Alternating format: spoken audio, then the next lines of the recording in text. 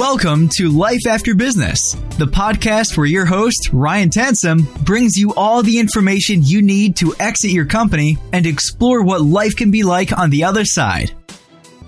Welcome back to the Life After Business podcast. This is episode 93. Do you ever wish that you could have a direct feed into your clients' heads and what they would be thinking, saying about you and your company, your service offering, your customer support, all that stuff? Well, if you were able to get the feedback that you wish you could, what would you do with the information? Would you fix things? Would you pivot your product or service offering? How would you actually digest the information? I think a lot of us as entrepreneurs are so busy working on the business, working at building out the products and services, delivering them, billing them, doing all this stuff day to day that we really don't understand or really know what our customers are thinking and or what they want. And I'm talking not just the Net Promoter Score and getting a rating on this, but truly understanding what they see as a value of what you provide, the customer support that you provide, the different products and service offerings. If there's something that you could do differently, whether they're planning on leaving you, ditching you for someone that's more innovative, whether there's going to be a contract that runs out and they have no intentions of actually renewing. And I think these realities are something that we intrinsically know,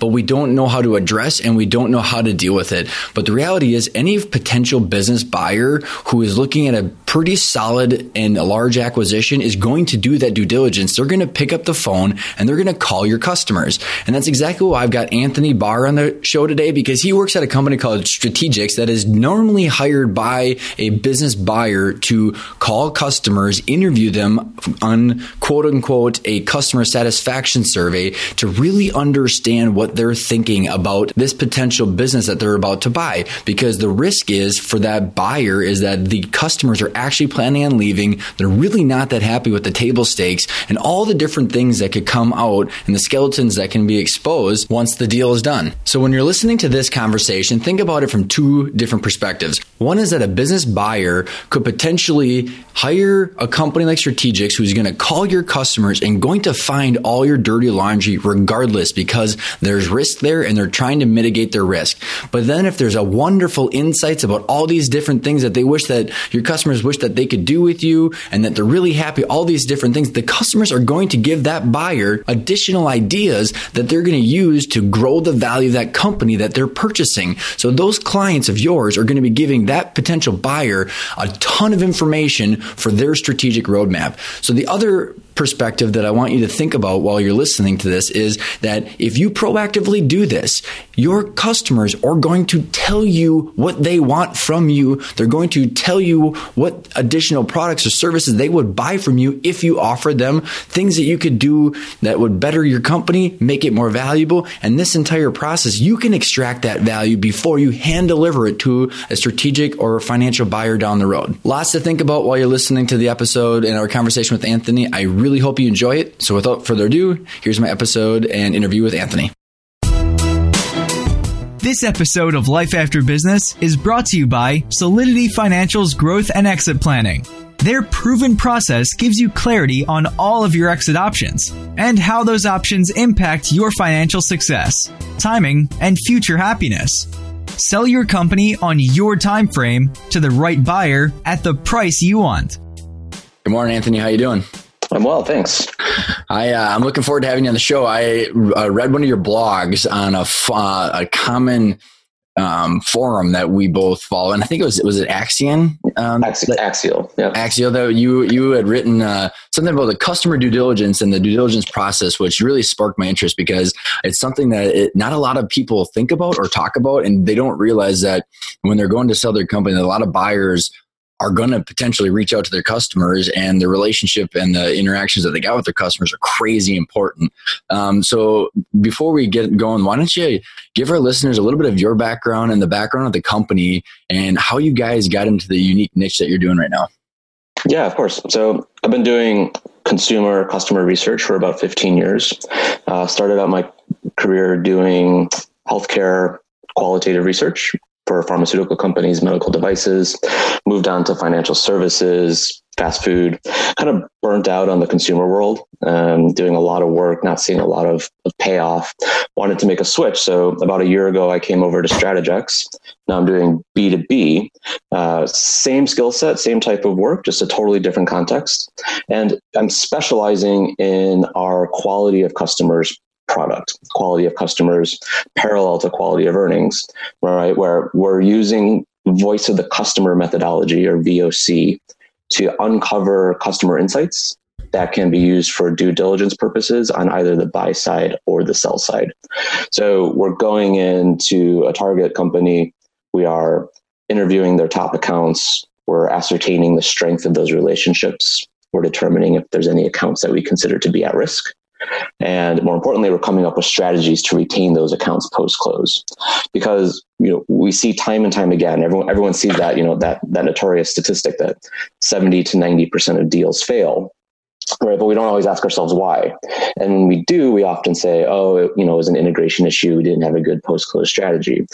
In reality, what we're seeing is that one of the major drivers of a failed deal, especially in B2B situations where you have customer concentration, is that top customers walk away post-close, or they lower their spend, and the whole valuation model is shot.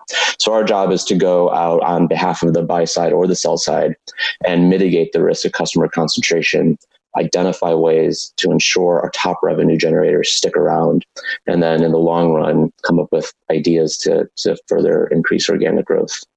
Well, and I think it's very interesting on how you guys are doing this, because I just had someone on this show recently. It was a private equity firm. They were talking and hammering the quality of earnings, because it's validating from a third party that it's legit. And I don't think a lot of people think about what you're talking about here. And until like after the fact or in the middle of the deal, or all of these just unknowns that are, essentially one arm's length away, just talking to their customer. And how did you guys get into this? Because I think it's so unique. So Strategex, we've been around since 1993, specializing in voice of the customer from day one. Since then, we've done about almost 800 voice of the customer engagements. Industry agnostic, but the common thread is everything we touch is B2B.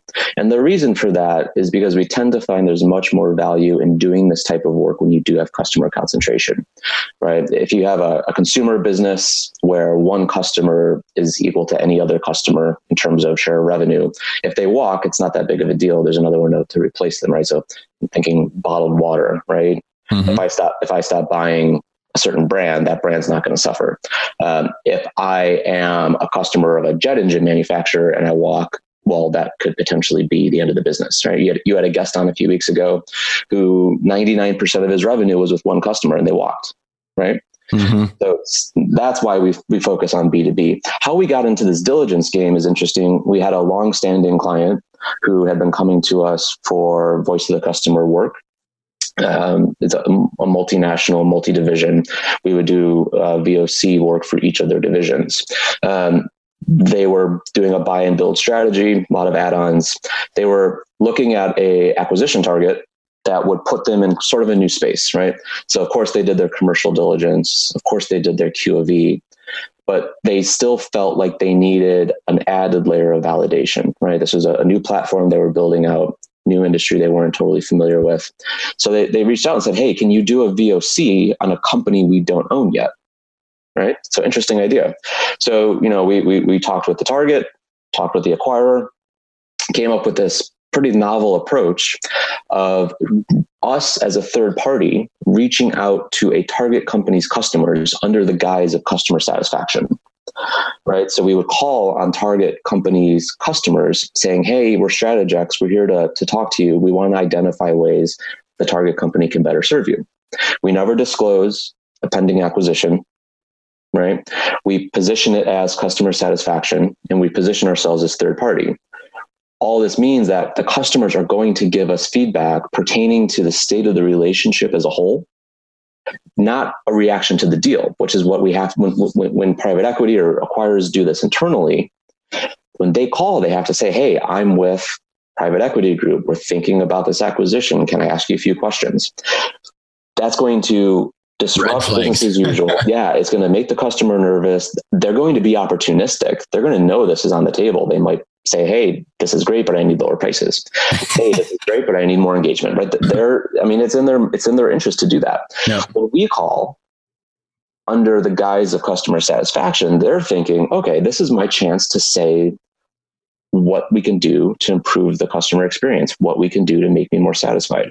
So we're getting a more holistic, unbiased sense of the relationship. So, we did this once, really successful. The business kind of took off from there. This was about 3 years ago. Since then, we now have about 30 private equity firms we do this with and a couple dozen strategic acquirers. Really taking off. And in the last 6 months in particular, I would say we've seen a huge spike in interest in doing this, not just on buy side, but on the sell side.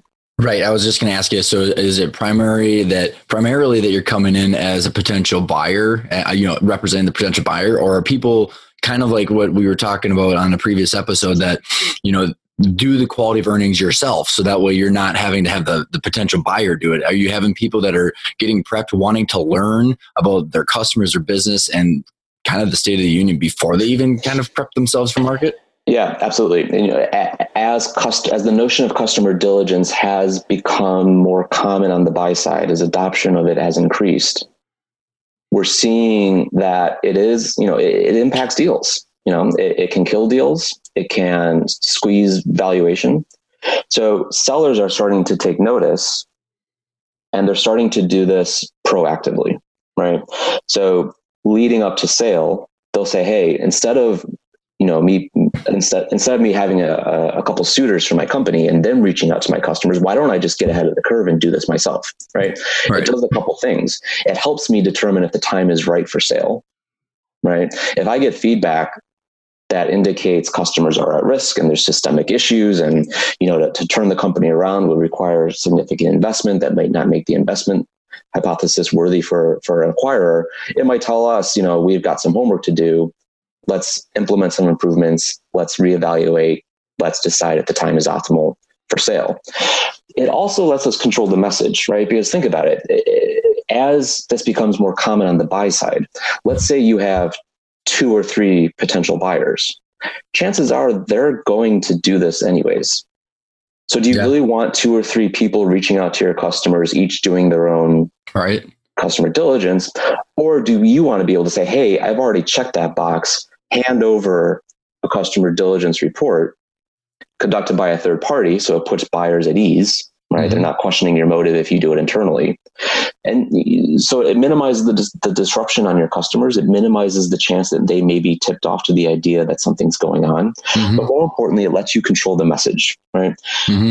Nobody knows the state of these relationships and the nuances behind them than the people who are managing your customers. So if we can get these results and put them in context and say, they're complaining about lead times, but here's the context behind that. Here's what we're actually doing already internally.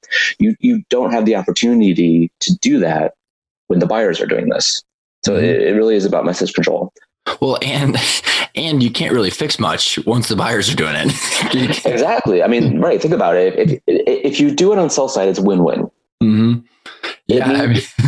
If it's on the buy side, it could be win-lose, right? It could win if it's validating and it gives the acquirer confidence to move forward. It could be lose if it's giving them second thoughts and not corroborating QOV and other diligence they're doing. It could taint the deal or squeeze valuation. If you do it on sell side, it's a win if it's bad, because it tells you you're not ready and there's things you need to do. And if you do them, you're going to get an even better valuation. If it's good, it's also a win because it says, hey, time's right. Let's go. We have a good story to tell.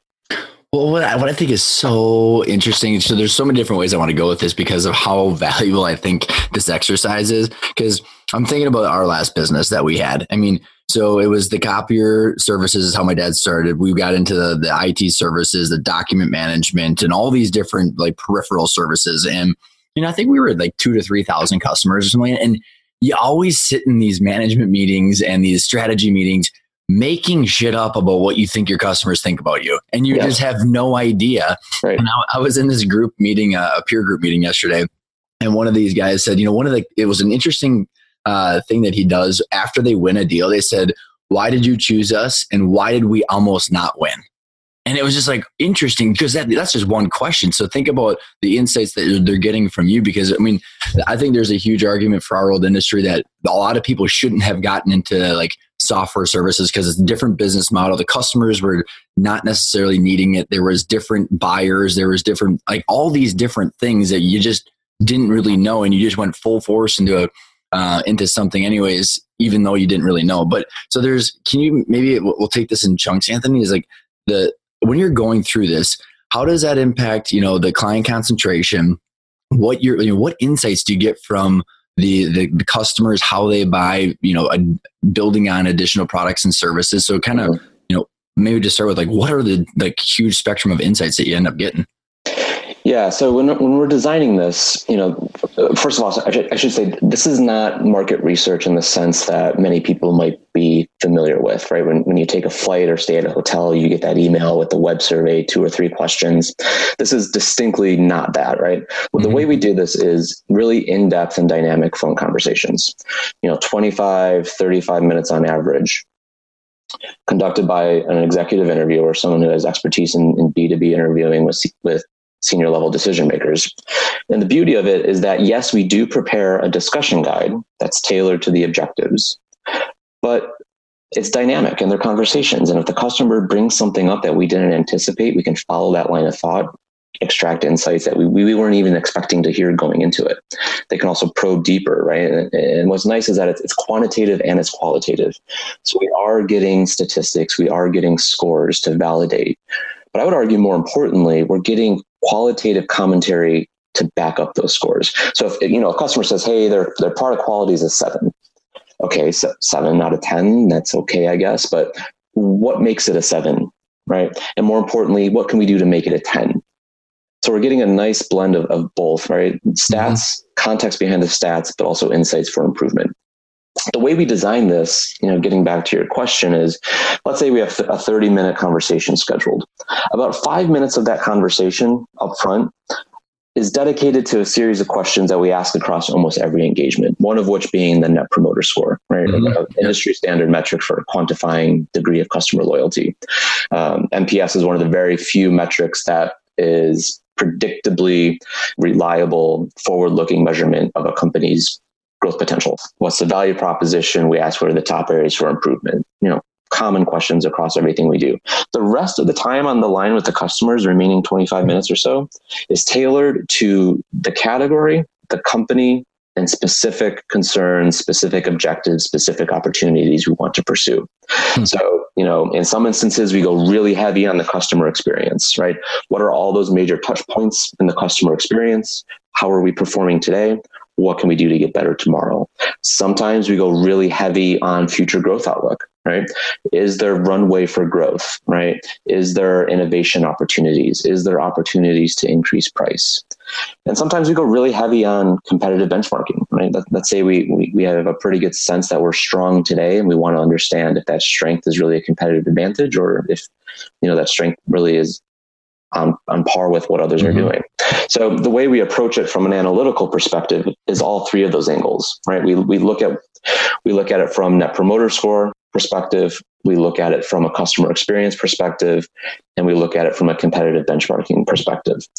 And we never really make a conclusion. We never say there's an opportunity unless we can point to all 3 of those corners of the triangle and say there's a triangulated story here to tell. So, for example, let's take price, right? Let's say one of the objectives is, can we raise prices? Is there ceiling to increase our price? You would directly ask them that? Yeah. Well, we would never directly ask a customer, right? Because think about it, it's in their interest to tell us prices are too high, right? But if we ask, what are the top strengths of the company? And we ask it open-endedly, and they say price. And then when we get to the ratings, we say, how would you rate them on price? And they say, well, their price is too high. But then when we get to the competitive benchmarking exercise and we say, how are their prices compared to competitors? And they say our prices are lower than competitors. Now we have 3 data points, right? We have them saying your prices are lower than competitors. Your price is one of your top strengths, and your price is too high. Well, of course they're going to say price is too high. So we kind of discount that. So in an instance like that, where we have 2 points indicating prices might be low relative to the value they're receiving, that's telling a story that there could be an opportunity to increase price. Mm-hmm. So we never look at this from one angle. We really try to take this triangulated approach and tell a more well-rounded story behind the insights. That's amazing. So then, what's outside of price? I think there's a lot of entrepreneurs out there, whether they're literally planning on selling or not, just trying to make up their future growth, because everybody's trying to grow, whether they're trying to sell or grow, it's all the same thing, because the future buyers, want to grow it. So no matter what, this is important, what strategy and the right strategy of growth. And I think a lot, like I was saying earlier, is a lot of people sit in a room with their executives making stuff up about how they want to grow. Do they go vertical or horizontal with their products and services? I mean, all these different things.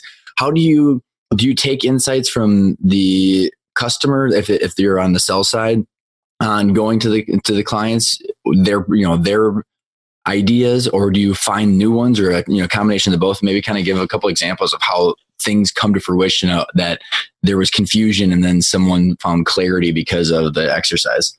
Yeah, a combination of both. So what we do is we ask the customers themselves, how likely are you to increase spend with this company over the next few years? And they can say it's going to increase, decrease, stay the same.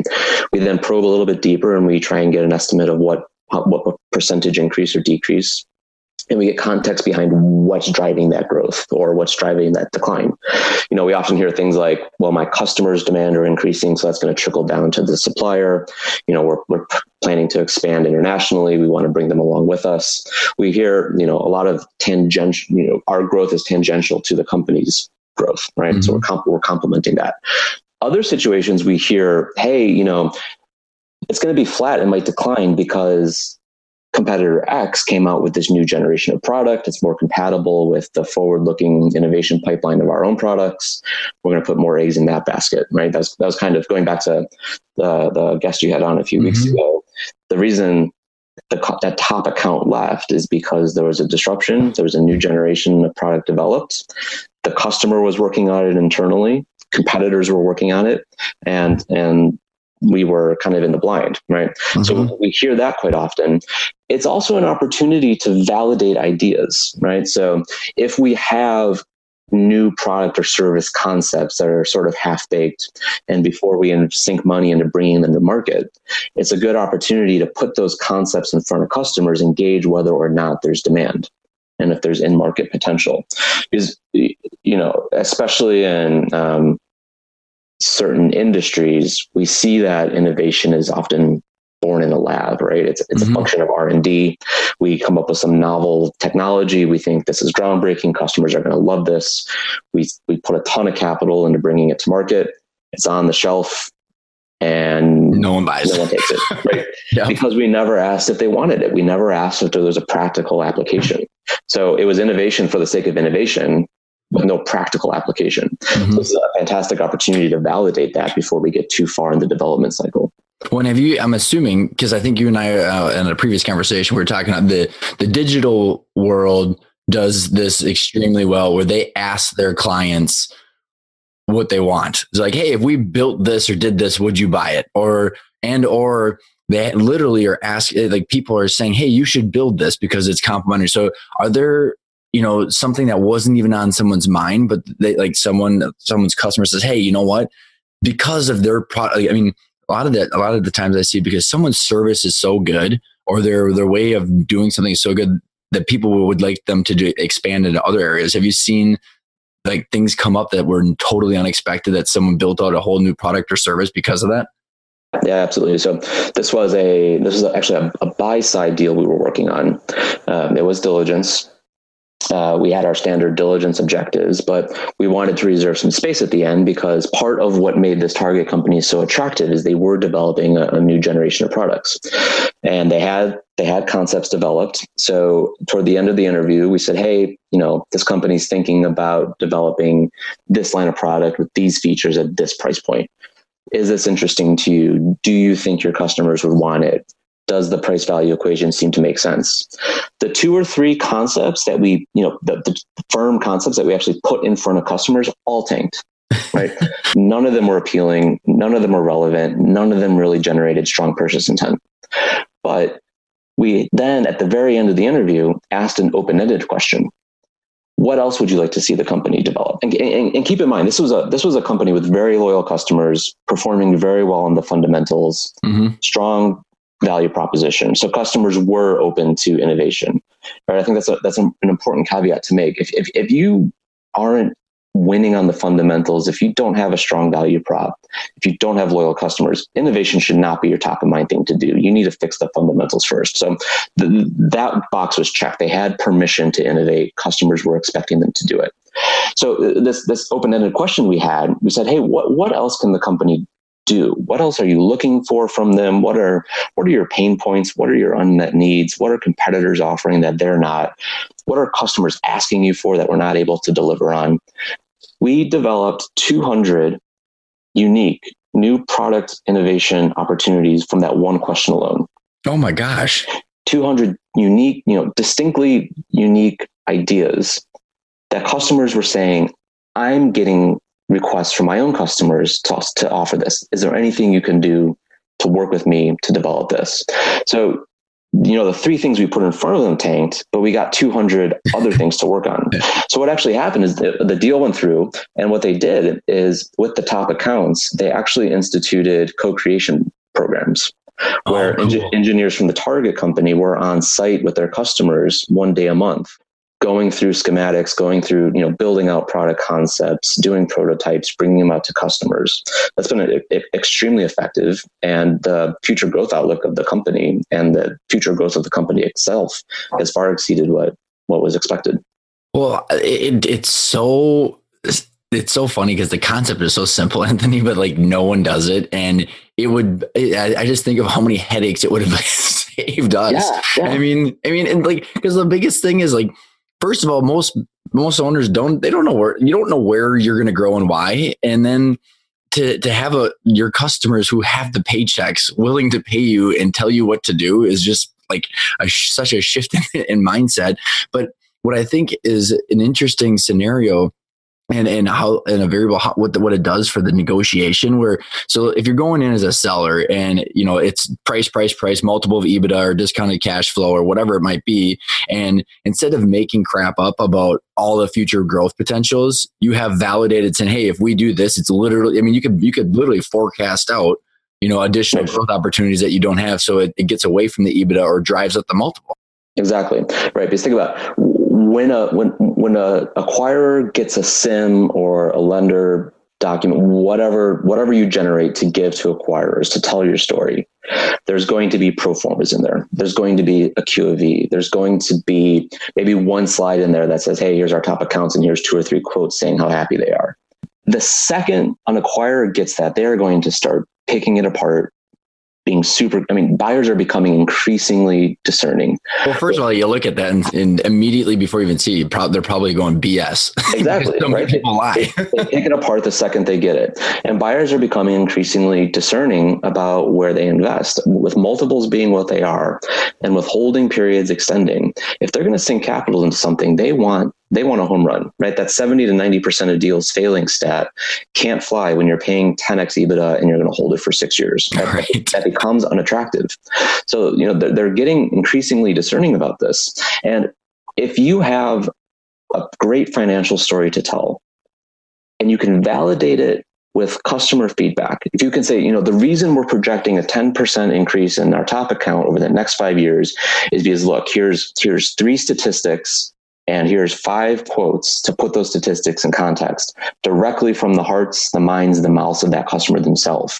That's going to make them feel a lot better about the estimates rather than say, hey, we did some secondary research. We bought a syndicated database that said the industry is going to grow 10%. So we just extrapolated that across all of our accounts, right? No, That's not going to happen. Right. But if it's coming directly from the customer themselves, how can you refute that, right? Mm-hmm. Well, so it only complements what we're already doing. I'm not suggesting this is a replacement for anything. Mm-hmm. I'm suggesting this is a way to validate those critical components of diligence we have to do anyways. Well, and I'm just thinking too about if you got this pro forma and you got your clients buying, they're saying that they're going to pay for something that you are going to develop because they told you to develop it. Have you ever seen it where, and this kind of goes down the road, and I'm curious on your thoughts on, there's the contracts, because you got client concentration. That's usually an issue with a lot of companies. And then you got lack of contracts or different types of contracts. But then let's say, before we go down that route, if you have, I'm just thinking of some of my old customers or some of my clients' big customers that they kind of have that partnership like you were just talking about, where they get that co-engineering or whatever. Have you ever seen a customer finance someone's new product or service? Because, then the question is, how do you finance or, fund the new product or service, something like that. But have you ever seen someone, because the customer bought in and sold themselves and what they wanted, actually prepay or something like that for something? Can't say I have a specific example for that. I would say that it's an option. Yeah, it's an option. I can't say I've seen that firsthand. Because I'm just thinking, there's a couple examples in my head that I was thinking of where, it's a potential conversation to be had, because if they want it that bad and they're willing to partner up, I mean, you could co-finance it together, which, I think I'm just thinking in terms of, if you're the seller and you've got all these different things and you've built this plan, I mean, pitching it to a potential buyer is extremely valuable. Yeah. I shouldn't say that. I guess I've seen one example, and I think you have to be careful. If it's a new product service being developed exclusively for a certain customer, we have seen instances where a joint venture was established between the company and supplier to bring that to market, share some of the expenses. But I think that's pretty isolated to. I've seen that in pharmaceutical medical devices a few times, where the development costs are exorbitant. Right. They go down it together under the assumption that there's exclusivity. But I would say for most of what we work on, most of these like lower middle market, B2B, manufacturing, distribution type companies, I wouldn't say that's too common. So then I guess the second part of that question, or where that was originally coming from, was, a lot of these, I interviewed a woman named Vicky that they were doing some pre-work a couple years in advance, and they had very large customers and large concentration because they had few. Where in this process do you look at the contracts that they might have? Because you might have a client, a concentration issue, but how do you help them figure out what to do about that? Yeah, so we don't focus too much on the contracts. That tends to be handled in more of a legal diligence aspect. I think what we can provide in terms of customer insights is, yes, there's contracts, but I think this perceived safety net of long-standing customer relationships implies that for some reason the customer is stable and loyal. That's where our insights can shed some light, because we might say, hey, buyer, don't worry. They've been with us for 20 years. They're not going anywhere. Well, they may have been with you for 20 years because you developed a niche product and they've needed you. They're the only one that can do it, but they've moved on and they don't need you anymore, right? They might have that 20-year relationship because, we know people don't do business with companies. They do business with other people, and their account rep left. So maybe they're not as stable as we think. So I think that's where we lend more value, is going into situations where we think we have stable accounts by virtue of longstanding relationships. And we start asking questions and we find they are not loyal at all. Right. I presented a diligence report just on Wednesday, 2 days ago. Small manufacturing company in the Northeast. 3 customers were 80% of revenue. 1 customer was 48% of revenue. Longstanding relationships. 2 of those top 3 were considered to be at risk. One of them told us outright that they were 1 to 2 months out from onboarding a new supplier that they were going to give 50% of the business to. The others, and the reason for that was poor lead times, never met delivery dates. The other at-risk account saw a 5 to 10% decline in spend over the next 15 years because the component that the company was manufacturing for them was going into equipment that they were planning to phase out. And these were 2 accounts that they had 20 plus year relationships with, that both of them were either in the process of giving business away or planning to do it so in the next year. So I think beyond contracts, which are I'm not discounting the importance of looking at those from a customer perspective, it's digging into these longstanding relationships and figuring out whether or not they really are stable. Well, and I think you bring up you mentioned an interesting point about people do business with people, and more so than in businesses. And I think so how have you, what insights have you seen when, I'm just thinking about the kind of the different relationships that we used to have, where you'd have like account reps or major account reps that would have primary relationships, right? And then you're trying to figure out who should stay and who should go, and who is potentially, for your employees with a potential buyer. And then also, so how do you figure out the dynamics of those relationships that the customers interact with? Because there's touch points within the business, and then also, a layer above that or below that is a lot of entrepreneurs are the hub and spoke, to John Warlow's, built to sell terminology, where the owner is touching a lot of these big suppliers or the customers. So what have you seen in there, and whether they validate that? Because I think a lot of business owners go, I have to call these customers because they only like me. So what kind of insights, and how do you address those kind of situations? Yeah, I think that's one of the benefits of using a third party, is because when someone objective is reaching out, someone who doesn't have a vested interest in the relationship, the customer is going to give us more candid feedback on sensitive topics like personnel, like prices, like competitors. So we absolutely dig into this in two fronts. The first is from a primary contact perspective. So what we have the customer do is tell us who they consider to be their primary day-to-day contact. We don't give them a name. It's always interesting to see who they think it is. Mm-hmm. We get a satisfaction rating on their performance. We identify what they can do better. We get ratings on, how well do they know your business? How strong of a partner are they? How well do they communicate with you? So we're able to understand individual performance of people, which is helpful when you're making those HR decisions later on. Right. We also approach it from an engagement perspective. So beyond your day-to-day contact, beyond your doing your business as usual, how do you rate the company with the level of engagement overall?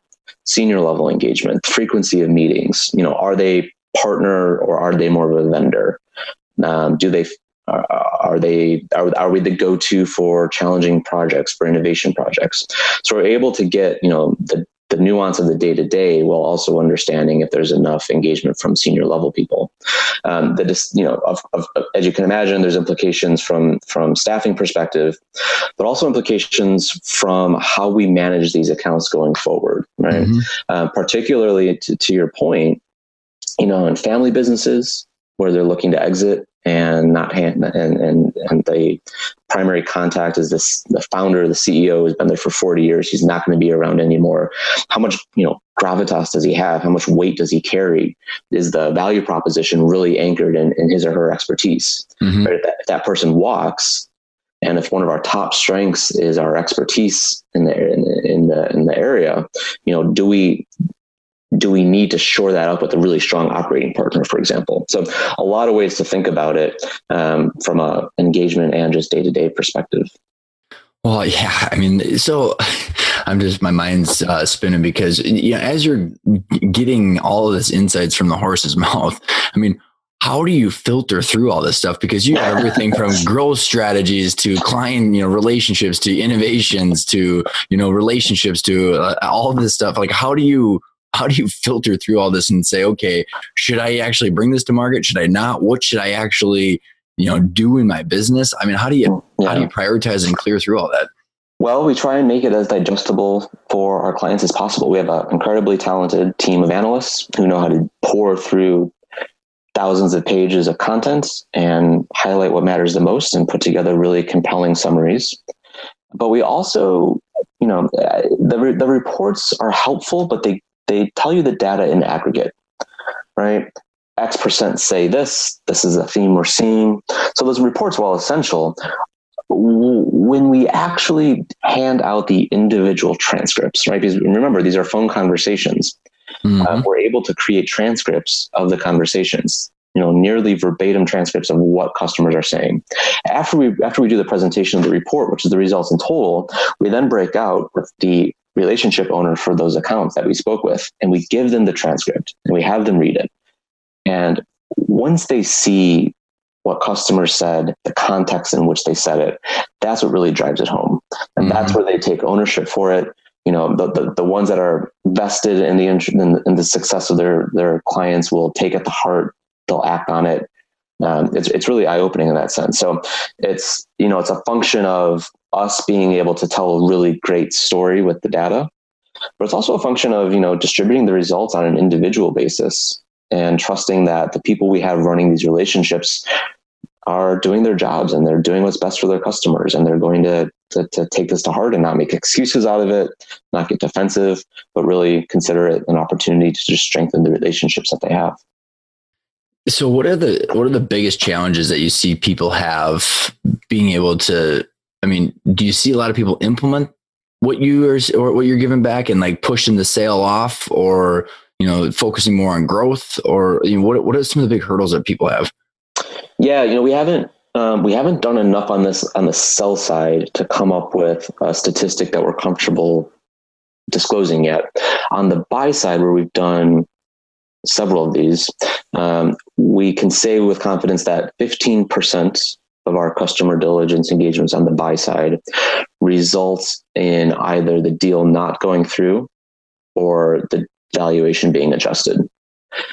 So it's certainly Can I ask you one clarifying question on that? Yeah, so the deal not going through, the deal not going through and the price is being adjusted. So because you're representing the buyer, and this is for the sellers that are out there, the entrepreneurs that have their companies and are thinking from the other side, is it because there was so much risk that they canceled the deal and that the valuation went down because of how well you guys are peering into the customers? How often is it a good thing for the seller versus, from the seller's perspective, not the buyer's perspective? Yeah, it's a good thing for the seller. When this is being done by an acquirer, it's a good thing for the seller based on, our work 85% of the time. 85% of the time, it validates what you're asking for. Got it. It gives a buyer the confidence to move forward. 15% of the time, it gives the buyer leverage to negotiate against you. Got it. Right? 100% of the time, we're coming up with areas for improvement, right? We're coming up with things we can do better. We're coming up with recommendations, but only 15% of the time are the things that we're uncovering so systemic and so insurmountable that the buyer either says, hey, this is off the table, or the buyer says, I'm still going to go through, but considering how much I'm going to have to sink into this, considering margin compression that might come along with it, considering I might have to extend my holding period, all those things that they're thinking about, they'll say, hey, I'll still go through, but I want a haircut on the price. Mm-hmm. So from the seller's perspective, and actually from the two different ways to answer or to ask this question, and probably to answer it, is because of all the different projects and the initiatives that come out of this, Anthony, who ends up implementing them? So if you're the seller and you're just a solar entrepreneur, you might have an executive team, some other resources, who ends up implementing and prioritizing these things? There's the EOS or traction that's, very commonly known around the Midwest and is kind of percolating throughout the US. But, there's certain ways to, prioritize things and then drive specific projects. So the entrepreneur, how do they implement it? And then the buyers, do they, because of the sophistication, do they usually take and run it with them themselves, or what happens after the fact? Yeah. So, what we always do, we acknowledge the fact that, yes, this is diligence. This checks the box on your diligence checklist. But the way we actually position it, and that when I was talking about that story that we put together, we're putting together two stories. We're putting together a diligence story. So we're thinking risk mitigation, but we're also putting together, knowing that when we do this, 85% of the time the deal goes through, we're also putting together a value creation story. So of all the things that we're hearing, of all the insights we're collecting, assuming the deal goes through, what are the 3, 4, 5 strategic opportunities that the company can pursue once the deal goes through? And we put that in, from an outsider perspective, priority order. So we give you 5 things to work on. We give tools, we give templates, we give guidance on how to implement them. So, it's not like we do the report and we check out, right? We do the report, we make it forward looking, and then we're available to assist in the implementation of those recommendations that we make. Is there, with all the data that you guys are gathering from different industries and different companies, is there common trends that you're seeing out there from people that are doing things really well, or common trends that are coming out of this? And I know that's probably a pretty broad brushstroke, but any major unique things that are kind of eye-opening for you guys? Yeah. I think what we're seeing recently is that if you are not just absolutely killing it on the fundamentals, quality, lead times, delivery, right? If there's going to be lapses in those things, that's okay, so long as there is communication and there is problem resolution, right? We acknowledge the issue, we tell you about it, we fix it, we tell you what we did to fix it, we tell you what we're going to do to make sure it doesn't happen again. Customers they know we're going to make mistakes. They're fine with that. They're expecting it, but I think over the past few years, there has been a dedication to improving customer experience, and customers' expectations are increasing. So if we're going to have these lapses, we better make sure we're handling it well. If we don't, not only does it discredit us on the fundamentals, it's interesting. We're hearing more and more that these issues, if left unchecked, really diminish the trust and integrity in the company themselves.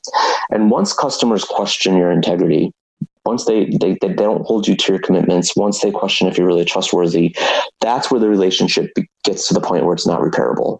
And that's where we see accounts being at risk. And that's where we see customers, like I was talking about earlier, saying, I'm giving 50% of their business to someone else because they're terrible on lead times and delivery, and I just don't trust them anymore. Right. Mm-hmm. So we have to be really, really sensitive to the fact that when issues happen, that's okay as long as we resolve it and we communicate it. I think that's one interesting trend that we're seeing. Isn't it interesting, Anthony? It's such a basic fundamental of just human behavior. Like, just communicate. I mean, we're all going to screw stuff up, right? But just admit it, own it. And then, even if your lead times are not hitting the mark, tell them, and then they can accommodate, and then they still trust you, even though you're screwing stuff up. Exactly. And if there's trust, that you can still build on that. Once that integrity is gone, the relationship's gone. I think another interesting trend is that, again, we do a lot of B2B, lower mid market. So my examples might sound a little redundant, but we work with a lot of companies that have longstanding relationships, and these are customers that have been ordering the same piece for 20 years, and they fax in their order every week, and that's it, right? So we think, things are working fine. This is the way we've been doing business forever, and it's working for us. It's profitable. We're seeing some growth.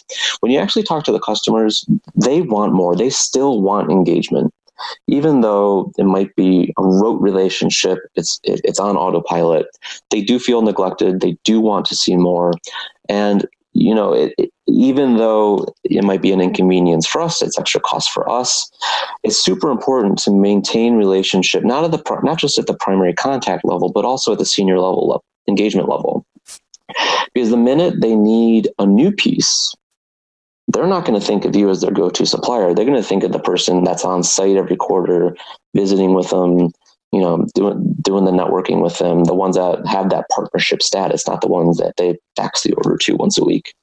Well, what's interesting too, Anthony, and I'm just going to highlight one of the words that you said, because I think it rings true in a lot of entrepreneurs' heads, is this: it's extra costs. And I think what you were referring to and relating is that it's an investment, and it's almost a better investment than any marketing dollar you'll ever spend.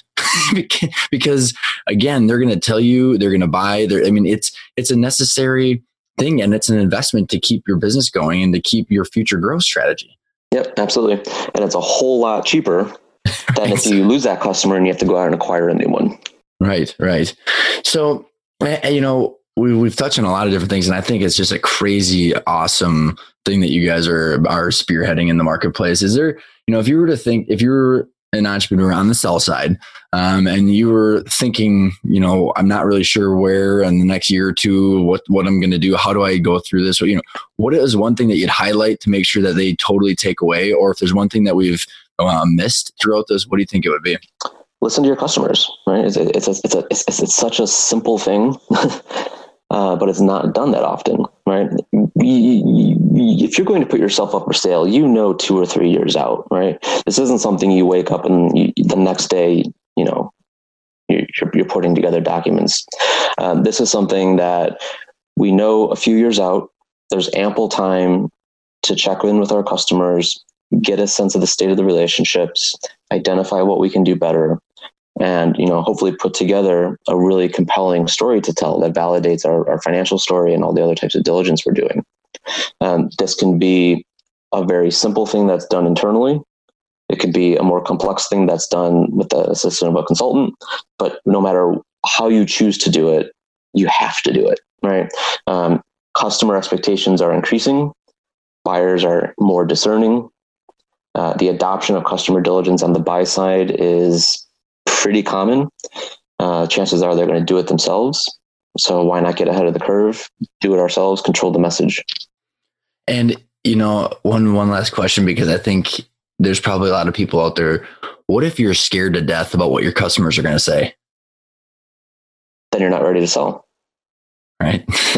But what if I think, no, I totally agree with you. But what if if you're just sitting there and if someone's listening right now and they know that they probably got problems and they just don't even want to necessarily hear that? How do you overcome that anxiety or that stomach? So, think about, I think what's interesting, and you probably have more to provide on this, but a lot of times I don't suspect sellers realize how much it costs them to go through this process, right? This isn't something where all the costs are on the buy side. Sellers incur a good portion of the expense for doing this. So if you're afraid of it, take the emotion out of it, right? Mm-hmm. Think about it from a more rational financial perspective. If you already know that you're going to get hammered by your customers, and if we have a fairly good sense that at some point the buyer is going to talk to our customers anyways, why wait until we're under LOI when we're so close to the finish line? Right? We've worked for years to get here. We're 90 days out from closing. The buyer says, "Hey, give me your customer list. I want to make some calls." That's not the time to find out. The time to find out is when you're in control, when you can still do something about it. Yep.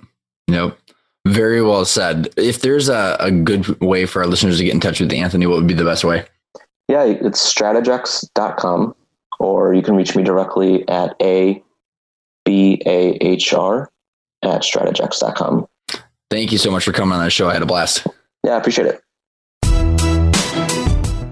Thanks for sticking in there and listening to the entire episode with Anthony. I had a blast chatting with him because all I could think about as I was interviewing him is all of the things I wish we would have done at our previous business and how valuable his service is, just because there's an objective third party extracting all of the thoughts and insights of your customers and hand delivering them to you. So all the different mistakes you can avoid, all the things that you could fix without having to just guess.